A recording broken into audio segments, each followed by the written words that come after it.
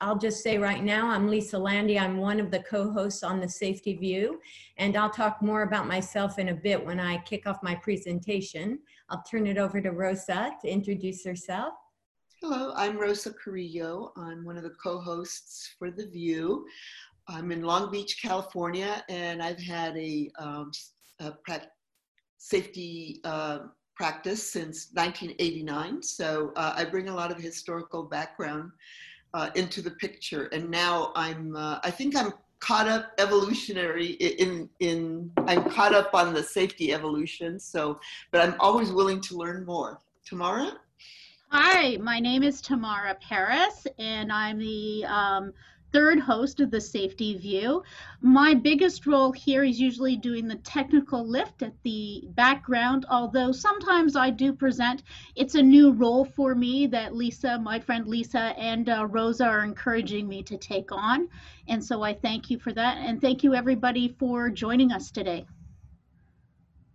Okay, and let's go through. So Bill, have you introduced yourself as well as you'd like to? Not really.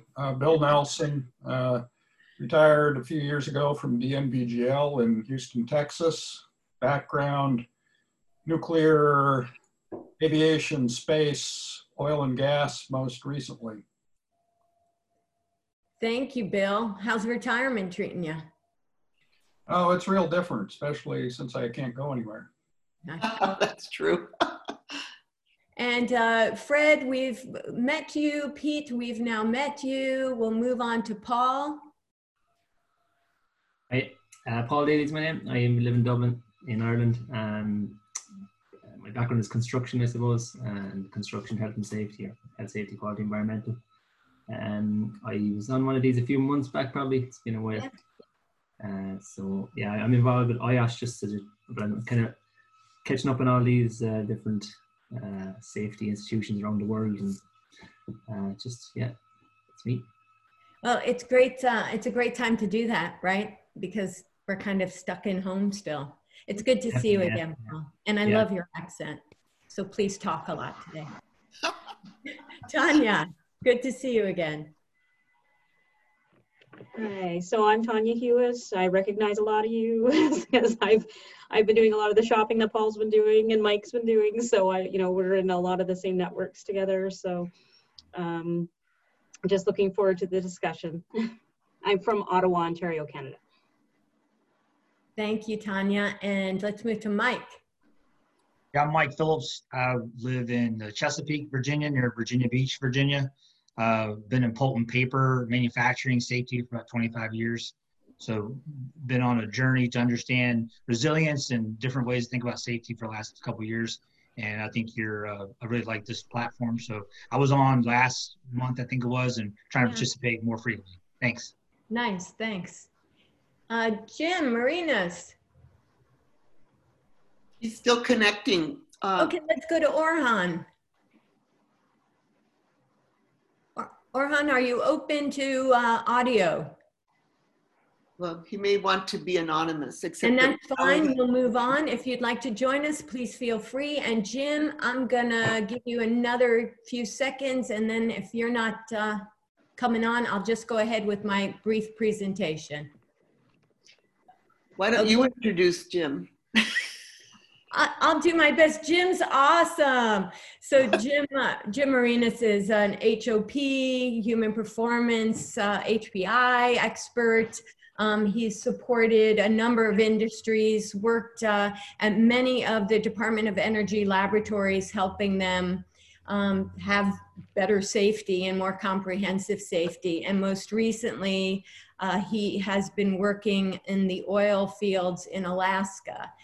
And, with what's going on, I think he's been doing more fishing than he has messing with oil.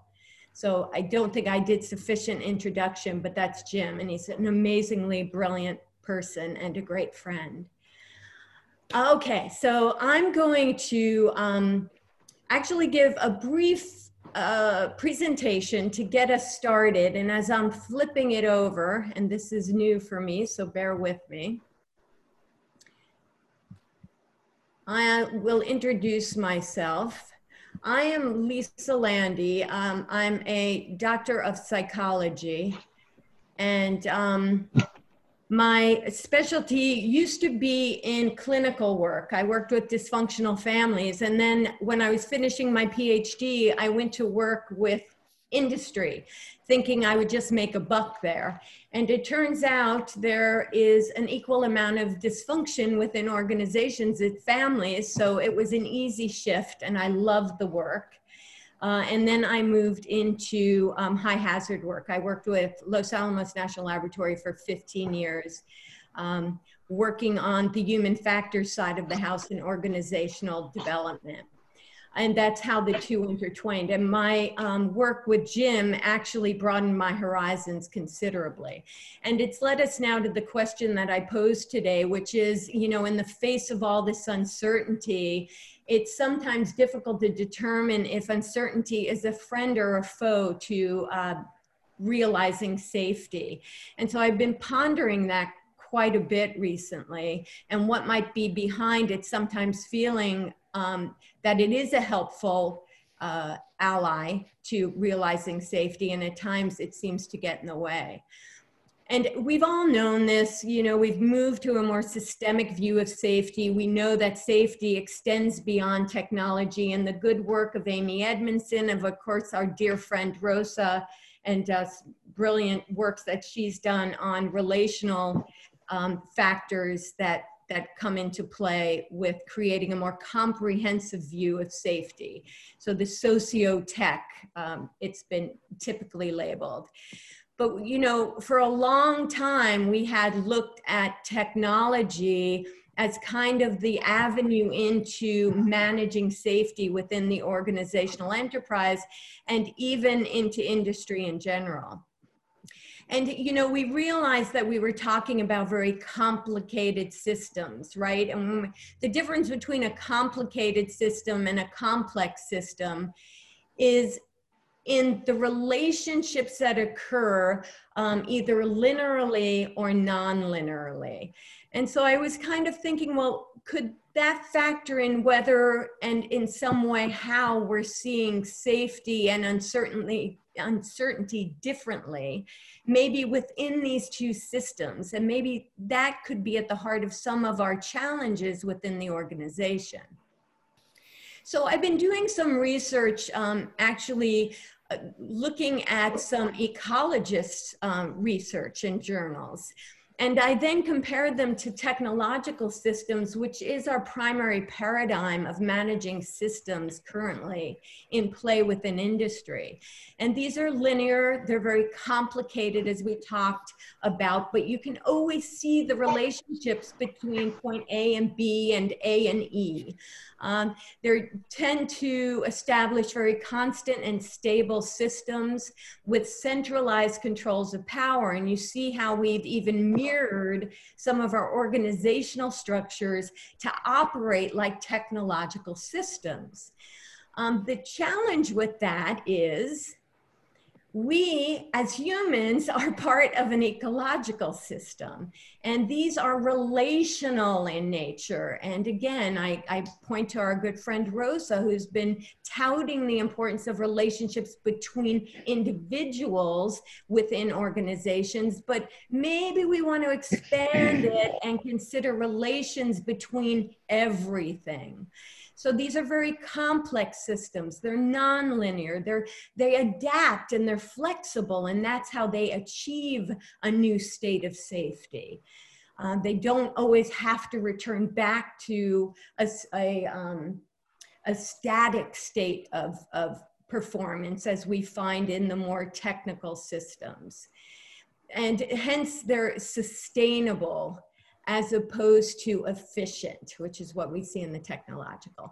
So, you know, then I looked at, again, safety within this engineering paradigm, which is what we use in industry, and it's necessary, right? We work with a lot of equipment, especially in these high hazard organizations, very different from an innovative organization. If we're talking high hazard, there's a lot of machinery, a lot of technology, a lot of linear A to B approaches to how you manage safety.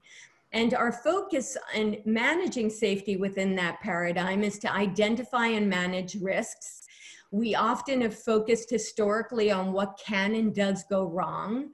We like to predict failure by understanding it. So we look back at what's gone wrong and we try and break it down and manage it in component parts, which is great if we're talking about a linear system. It's very achievable. We apply regulations and controls to manage those linear systems, and they typically work very well in a closed system. We detail extensive work procedures in an effort to try and make it fit into an engineering paradigm. And then we go kind of crazy when it doesn't work. And we'll talk more about that in a minute when we shift to the ecological paradigm. And within this engineering paradigm, that structure gives us a sense of stability. That equates to safety within this paradigm. Now, let's compare that and contrast it with an ecological paradigm where we have complex organisms that resile to survive.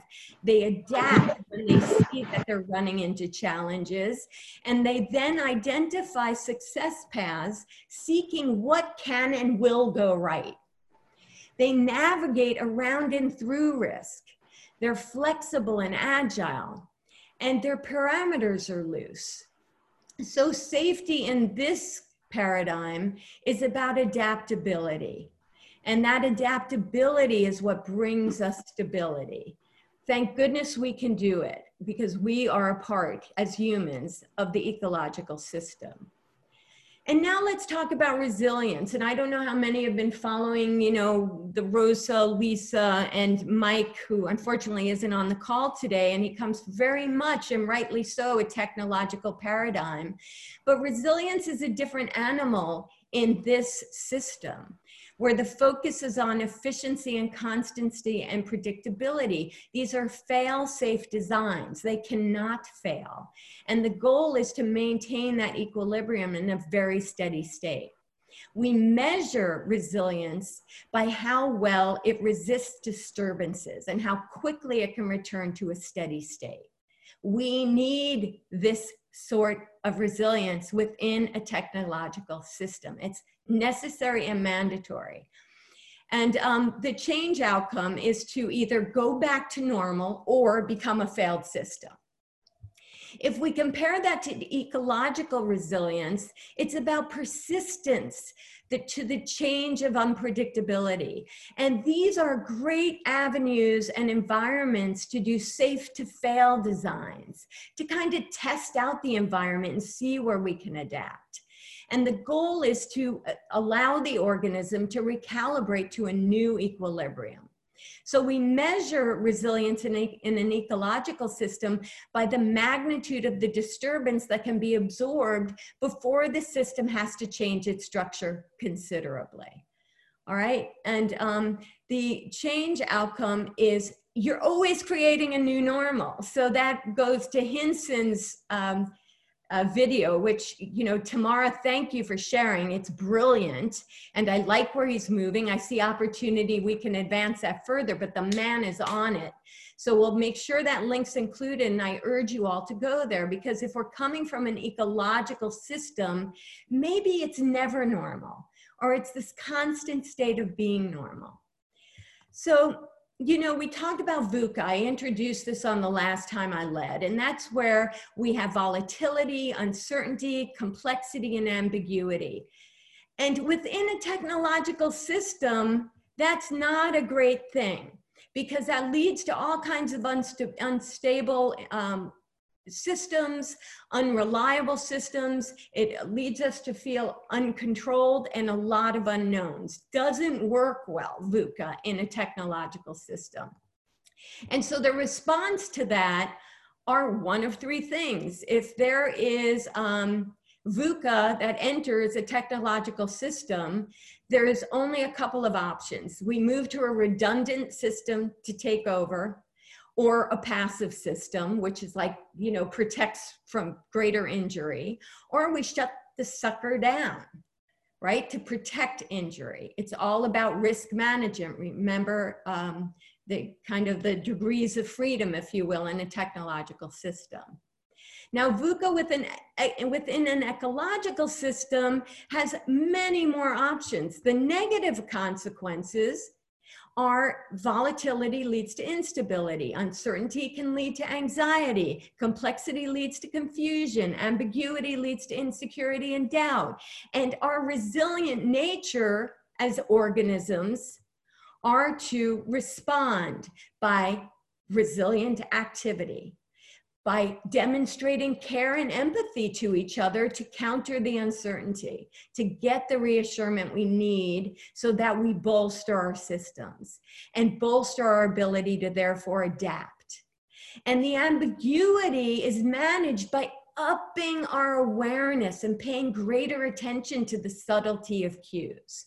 Now, if we look at this, we're now taking a complicated system and needing to integrate it into a complex. It's not an either or proposition here. I actually don't necessarily agree that we must go from compliance to care. I think we need compliance and care, and that the action that's necessary is to help train all workers on how to better recognize which system they're functioning in so that they can manage the ambiguity, the uncertainty as best they can. And this is what I was trying to explain, by the way, Rosa, to Mike yesterday in the email. So that's my kind of introduction to this discussion. And, you know, I'll just kind of throw it out and see, did it stimulate any thoughts or counter positions that somebody would like to offer?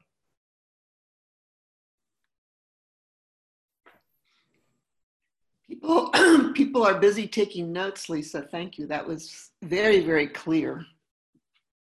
I'm glad. In fact, we no longer have any uncertainty, right? And we can put the slide deck on the Safety Movement Maker group, okay?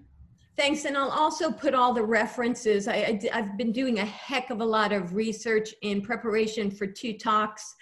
I'm going to counter it. I used to say it definitively, that I'm going to give next week at the IAEA, which is the International Atomic Energy Association out of Vienna.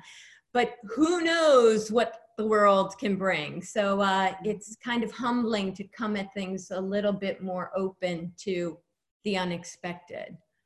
Mm-hmm. I see Bill has his hand up. Go ahead, Bill. Yeah, Lisa, I think that was a great talk. From the technological system point of view, you've obviously said what I think are all the right things.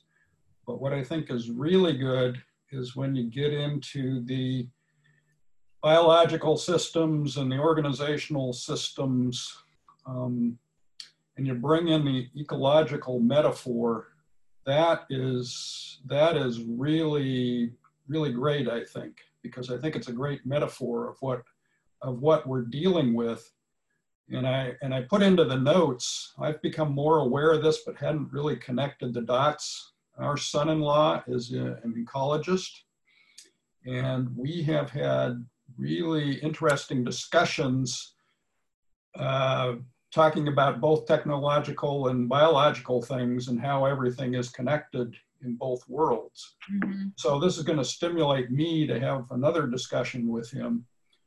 But, you know, everything you said about we cannot depend on predicting all failures, predicting the future. We have to have, you know, identify success paths. And in the nuclear world, you know, we have to know what the critical functions are that we're trying to maintain. But I think all these concepts are really good, and I think they translate well across from the technological to the biological to the organizational. So I think your presentation really summarized a lot of excellent ideas that need to be developed further. Thanks, Bill. And, you know, as I was putting this together, I realized it's even of greater challenge, this opportunity that I'm trying to elevate, of being in an environment as complex as, let's say, the nuclear industry, where the focus is so greatly and rightly so on the technological safety, and helping these individuals within that industry become adroit at going to a more ecological, relational paradigm when they're interacting and motivating people. Do you see what I'm saying? I mean, look at the chasm they have to jump. Sorry, Rosa, please. No, I was saying, yeah, I mean, I've been there, and in fact, there was some conversation about it in the chat. And my thought is that the technological paradigm is actually limiting nuclear from its ability to move forward and maybe solve some of the community concerns that are shutting it down in the US. That is so brilliant, Rosa. And you know, with the introduction now of these the modularized nuclear reactors that are gaining great ground, that are much more flexible and adaptable, that can really lead to sustainability goals. It's so critical that we're able to the nuclear industry is able to successfully get the word out and talk about the impact to society from an ecological perspective, to your point. Yeah. The other thing I've been thinking a lot about, Lisa, is outside of nuclear, is the oil and gas industry, because it's in a lot of turmoil right now, especially with the price of oil. And I know Jim's right there in the middle of it. The price of oil down again, and we've been through this before, and how much turmoil it creates within the workforce.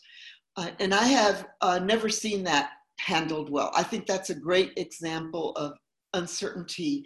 And when I have tried to talk with oil and gas leaders about it, they don't want to go there. They don't want to go into all of the emotional components of an industry that is on its way to die. It's on its way to die eventually. And wouldn't it be better to work with the workforce, acknowledge these feelings of uncertainty and what's going on in the larger economic environment? And so I'm wondering, Jim or Bill, would you comment on that, please?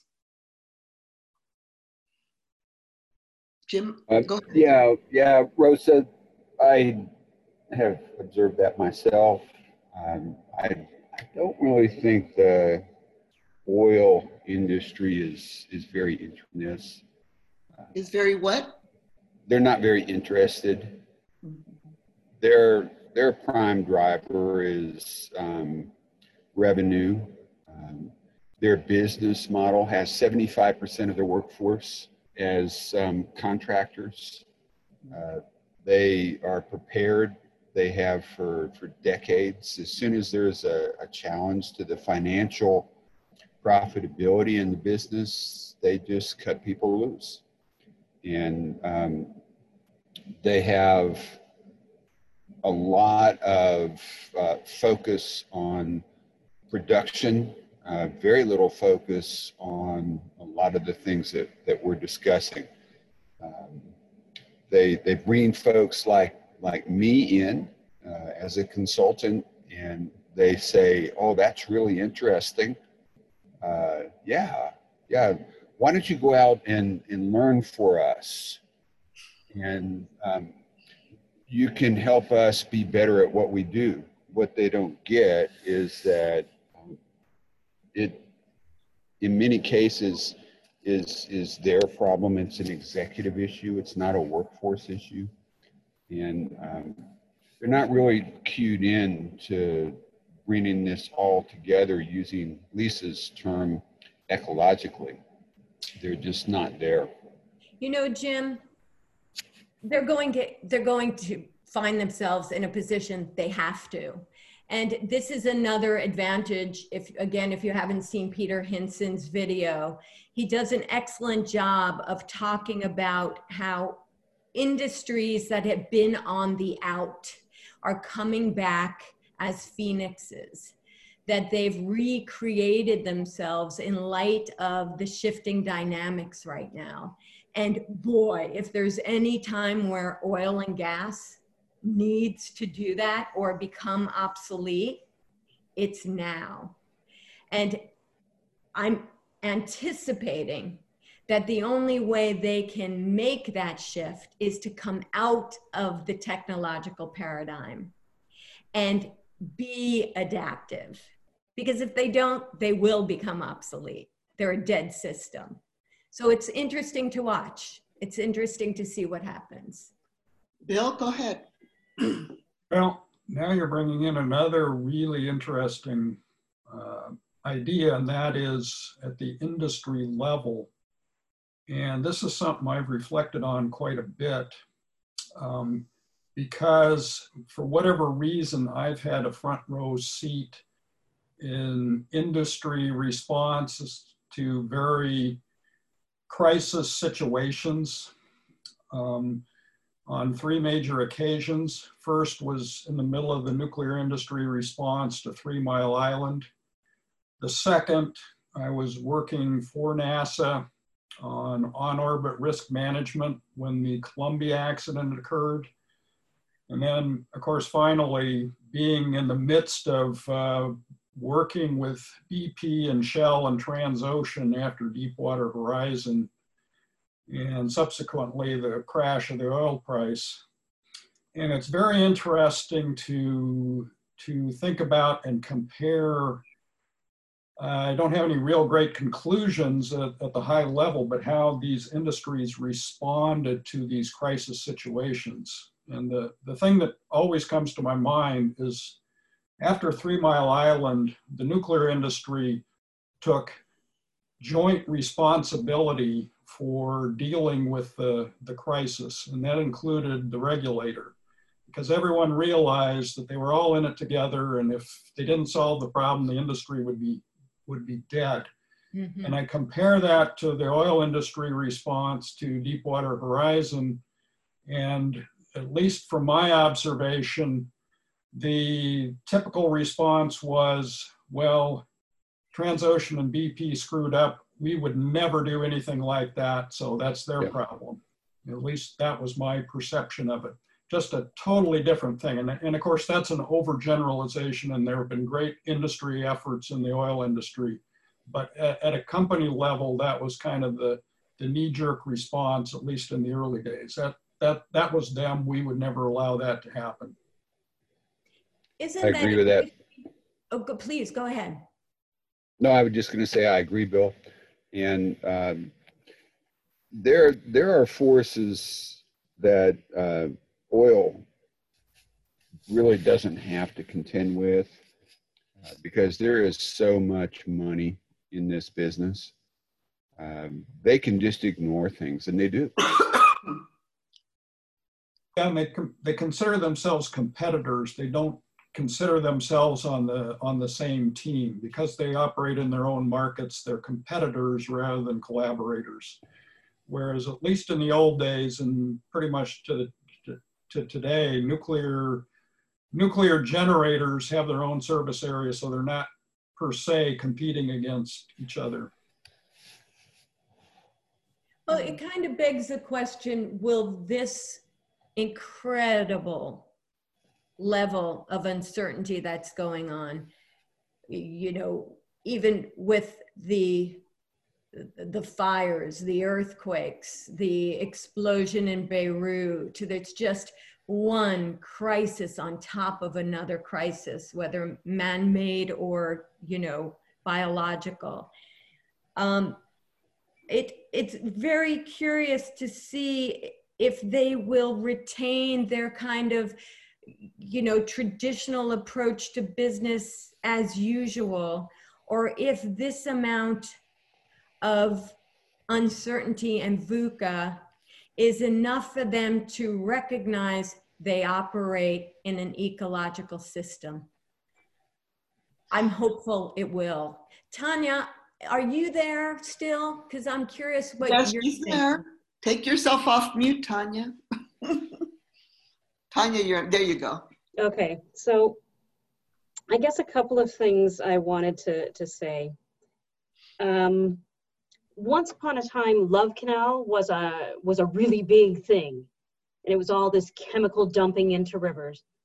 Peter Sandman is a risk communication expert, and he has a website that is a gift to the world. He seems to have recorded almost every speech he's done. He's blogged a lot. I mean, he's going to have to slow down, I think, because he's not getting any younger. But you know, he has a wealth of wisdom to share, and he recounts in one of the trainings that I had watched, circa 19, I don't know, from the hairstyles 84 kind of thing, that you know, similar to, I guess, some of the charges against Walmart and Amazon and things today, he sat there with the CEO of a company who, you know, had, you know, a whole bunch of pickets outside the door, and, you know, that had horrible community relations. And, you know, Peter Sandman said, look, we know how to do this. This is an evidence-based approach. What you need to do is, number one, apologize.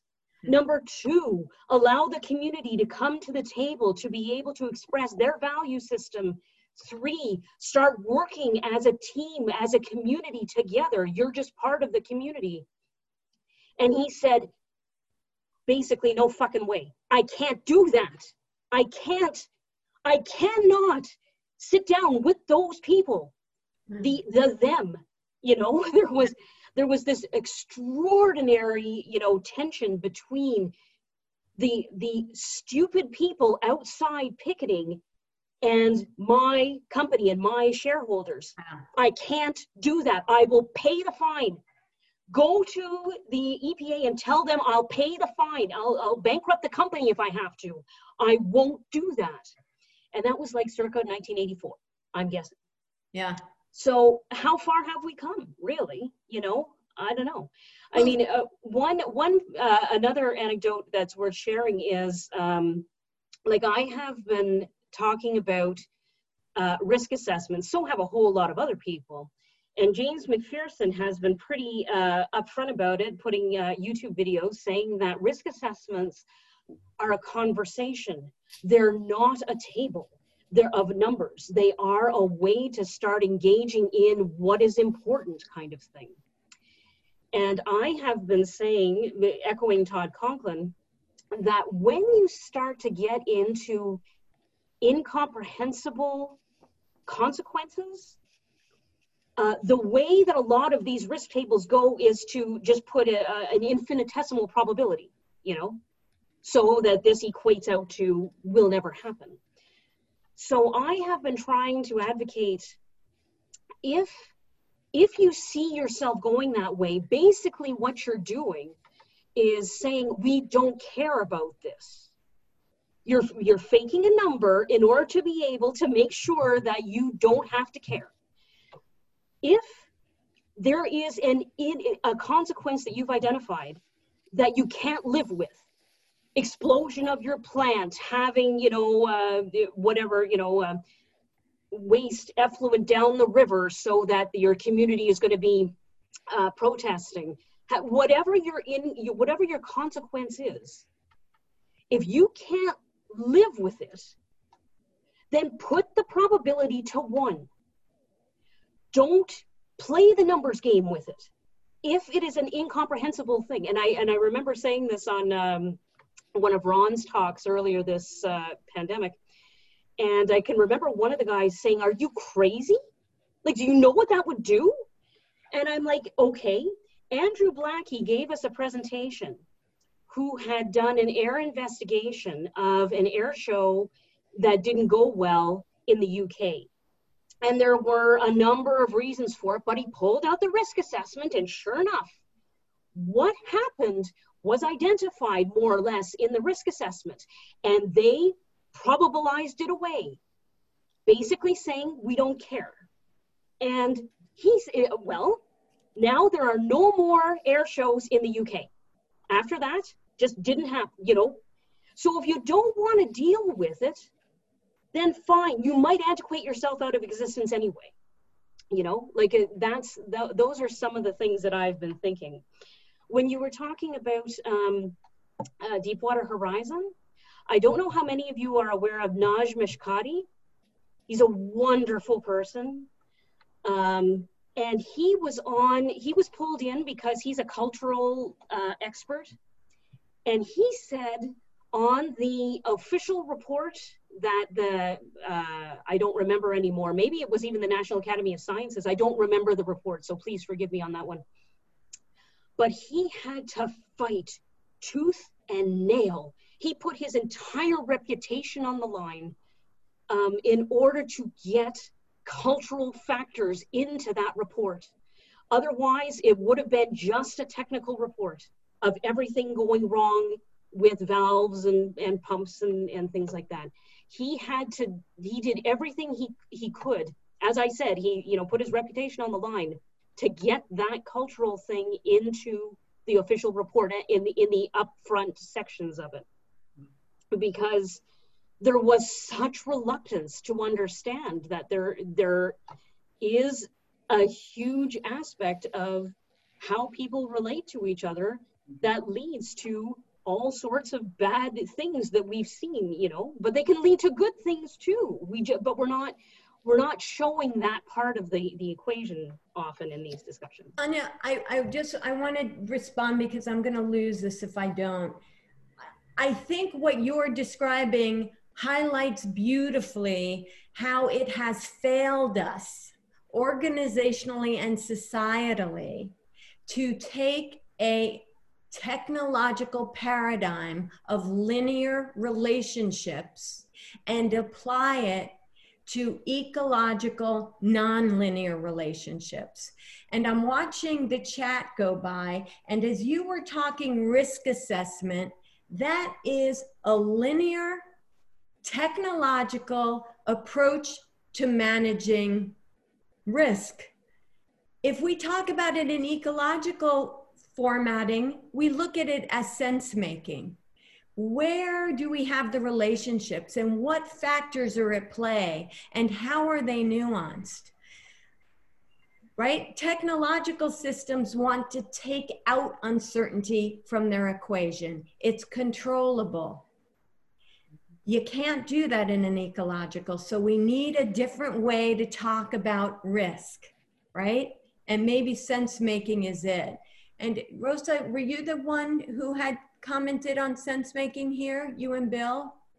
Yeah, Bill and I were talking about the conversation. I said, yes, it's also sense making. But I just love Carl is it Week or Wake? Weeks. You know who I'm talking about, the great sense maker. Yes. Carl. He wrote something that really caught my attention, which was about doctors who didn't recognize child abuse. Like the child would come in, obviously the usual, you know, he fell down the stairs, when it was obvious that the child had not fallen down the stairs. But they didn't recognize it until social workers were brought in, who began to point out where the data didn't fit. And so the conclusion was that the doctors were not able to see that which they did not know how to handle. They didn't have an answer, so they couldn't see it. And so I think that's where we are as human beings. Most of us don't know how to deal with all of these feelings of loss, of fear. I'm losing my livelihood, you know, what's going to happen to my family? Meanwhile, the oil executives have nothing to fear, because if the oil industry were to go down, I have all the money I need. And I'm not even going to try to deal with you know, what's going on with the population, because basically I don't even care. It's noise. if the industry disappears, right? I think that's what I'm understanding from what Well, Jim and Bill are saying. So we have that, I see Tamara. What are you trying to say, Tamara? Well, I want to, I've been doing some readings on the concept of empathy in our society. And if you remember back, Rosa, when we started talking about social systems, right, in our society, in safety, in organizations, and how do these all play a role? And we talked about building trust, which was right into what you discuss in your book, relationship building. And one of the other things I've been trying to think about and add to the puzzle to make somebody an authentic person is their care for others, as Eric was talking to us about the kindness. And the more I've been doing some research, I've also been understanding that empathy has actually been declining in our societies since the late 1900s and early 2000s. And so I just want to put that out to the group, is how does something like that start playing a role when we're losing that kind of natural human impulse towards one another? That's a great point. And, Tamara, that actually correlates to when industry really boomed and the whole technological paradigm started to drive everything, including relationships. I really liked when Rosa was just describing the inability within a technological system to see cues outside of the box. Yeah. And so, Rosa, how would that impact leadership relations? Yeah, well, that's the, I to address it to everyone, because we are all faced with this same dilemma, and that is that we cannot change anything ourselves, that we have to be allies with people who have power, the actual power and the resources, who have control over the money in order to create change. And I see that addressed very seldom in the safety literature, that power and politics that's what rules the organization. So then what can we as practitioners do in the face of that? And I see Bill raising your hand, but you're muted, Bill, so you have to unmute yourself. Bill, you have to unmute yourself. Unmute. There we go. I know sign language too. Now, when we talk about empathy, and we also talk about companies and industries not responding and taking responsibility for things that happen, I have a real counterexample. My company and I worked with the Enbridge Pipeline Company in response to a huge leak accident in Michigan, where the pipeline leaked for hours without them being aware of it. They had the official incident investigation with the usual stuff, and then they brought us in to say, okay, now what do we do about this? And I have never seen a better example of a company taking responsibility. They wanted to know everything about what they had done wrong. We used kind of the critical function and success path approach to say, okay, here's the functions you should maintain and how to do it. They liked the result of that, and then they asked us to develop a human factors training program for the entire company. And this was at the direction of the CEO. So it went all the way to the top. And we said, okay, that's great. What case studies do you want us to put into the training program? We can do the typical thing of major, space or aviation or something, just generic case studies. And they said, no, we want you to use our own incidents so that our people will understand what we have done wrong and how we can do better, which made it harder for us because that meant that we had to get the case studies exactly right because we were presenting them to the people who were involved. And so that management from the top down just said, okay, we will take responsibility for that. And in fact, to top it all off, they took that piece of pipeline that ruptured and they made custom-made rings for every new employee and every existing employee that they give with a little booklet that says, this is a piece of that pipeline that broke. Put this on your desk and let it remind you, we are not going to let this happen again. And you know, to me, that was an outstanding example of taking responsibility and leadership in this kind of a situation. Incredible accountability. Jim wanted to say something. Jim? Jim, you're on.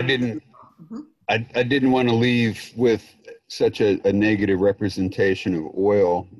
My experience working with ConocoPhillips up here in Alaska is that the most successful approach in helping them understand the need to have much better conversations across the organization was to help them break down some notable successes, and in the discussion of those successes, show how it was the conversations and the relationships that made them successful. That's great, Jim. And the industry is recognizing the need to go in that direction, and there are folks that are embracing that. So it's not all negative. What are the signs that you see, Jim, that the industry is embracing? They're calling folks like me in to consult. They're asking for information on the human aspects of the technological systems operation and the interrelationships. And they're recognizing that complexity is emergent, and the only way to deal with emergence is through the human side of the business. They can't do it with the technology. So they're willing to What hear. level is calling you in, Jim? What level of the organization is calling for this knowledge? Mostly the safety and health side of the business. And it's because folks like Todd and Tony and you, Rosa, and others are encouraging a much broader understanding at the executive level of the human contribution to success. Yay, safety and health. Yeah. Jim, I will second that entirely, because my experience in working with BP and then Transocean and Shell after Deepwater Horizon was very much we want to take responsibility for this. We want to do things better. And that evolved into a 15 organization joint industry project on the topic of success paths. We talk about level of the organization. That required involvement at a very high level. And we also had Bessie involved as a partner in that discussion. And it was a wonderful set of workshops where we worked together to develop example success paths for critical operations.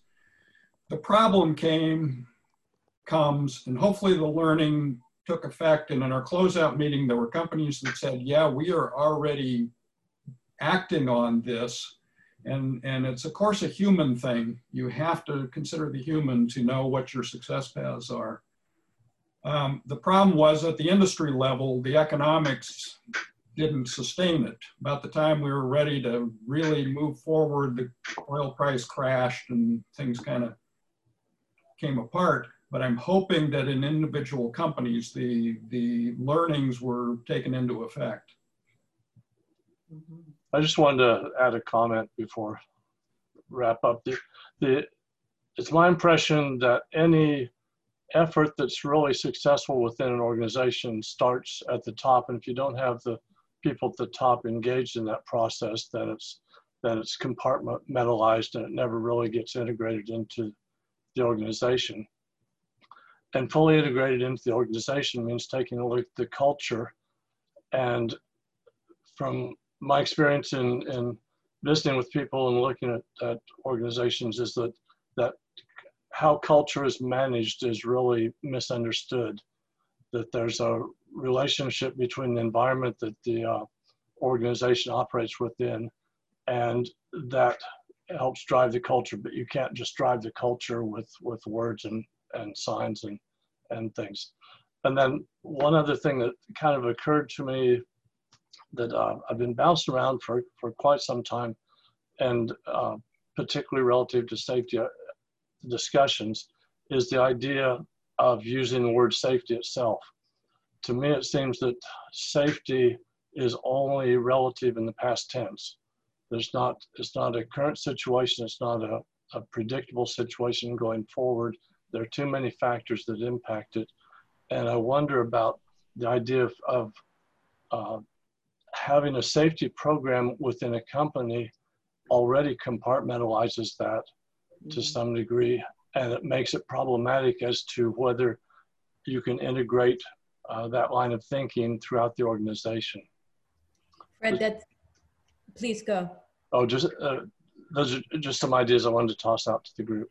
Fred, your timing is incredible. I was listening to Hallnagel this morning, and he was introducing and talking about his new book called Synesis, which is kind of an integration of all. And he also doesn't believe safety is the appropriate word. It's really about work and understanding the work. And of course, taking all of the integrations of the technological and the ecological together. And the other thing that you had mentioned is if the upper management isn't really invested, it's hard to really make a change. It's interesting to note that companies that are coming from a more ecological, decentralized power base are much more agile, retain employees. Employees stay more focused because they feel a value. They've given the power back to the individual entities, and they tend to associate with true numbers of safety. So it's very interesting. I think we're about out of time. Just quickly, I'd like to say it would be interesting to continue this conversation thinking pragmatically on how we, from our various positions, encourage and support the integrated model approach in helping organizations use uncertainty to their best benefit. And I thank you for listening today. I'd love to hear further comments as they come up or thoughts that you have. Rosa, Tamara? Yes, I want to go back to Fred's provocative thought that if we stop thinking about the accident prevention in the past, you know, and say it again, Fred, we stop thinking about it as a past event. Safety is only relevant in the past, from my perspective. Okay, so when you say safety, are you talking about accident prevention or the term safety as a function? Well, you can only verify that you were safe by having been safe, but you can't verify it going forward. And we're trying to use the same tools from the past in the present and the future? Well, I think that it's a bit of a dodge for organizations to say they have a safety culture or that their operation is safe. They don't really know. They're managing risk to some degree, but they don't really know at any given time whether it's really safe. Great point. Thank you. Very provocative. Yep, go ahead, Tanya.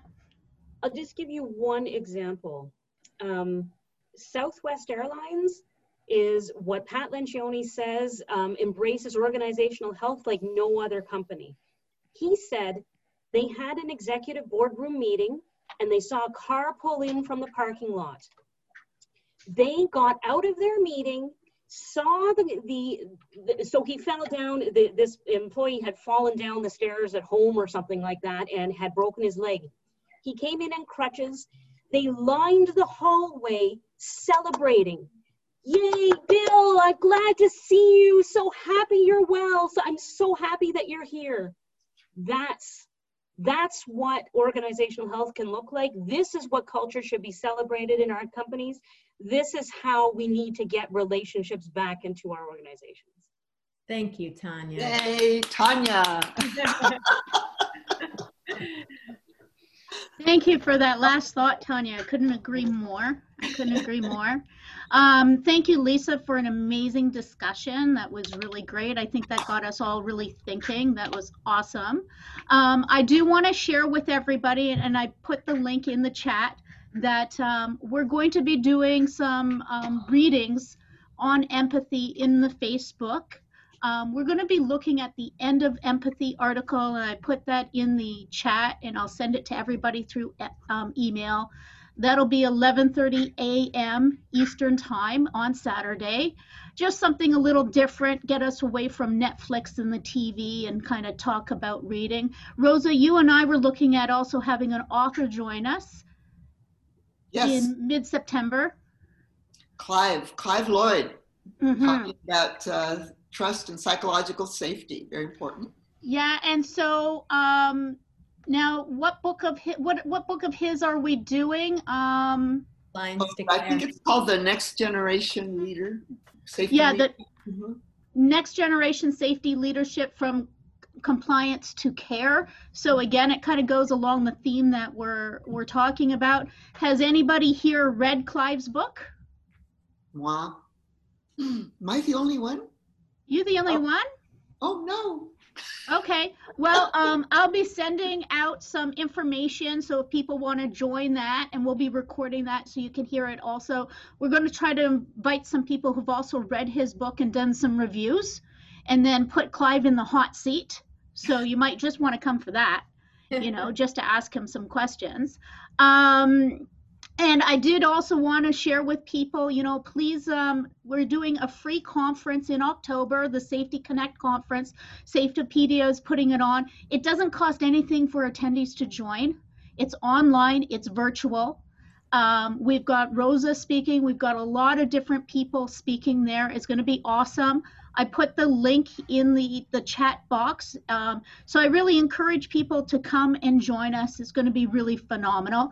And also, if you're interested in this, we're going to have an interesting VIP session using VR technology, and how may we be able to apply that to health and safety training, especially with big organizations. And we're doing a draw on that actually tomorrow. So if you sign up today, you'll be entered into that, if that's of interest to you and your company, an opportunity there.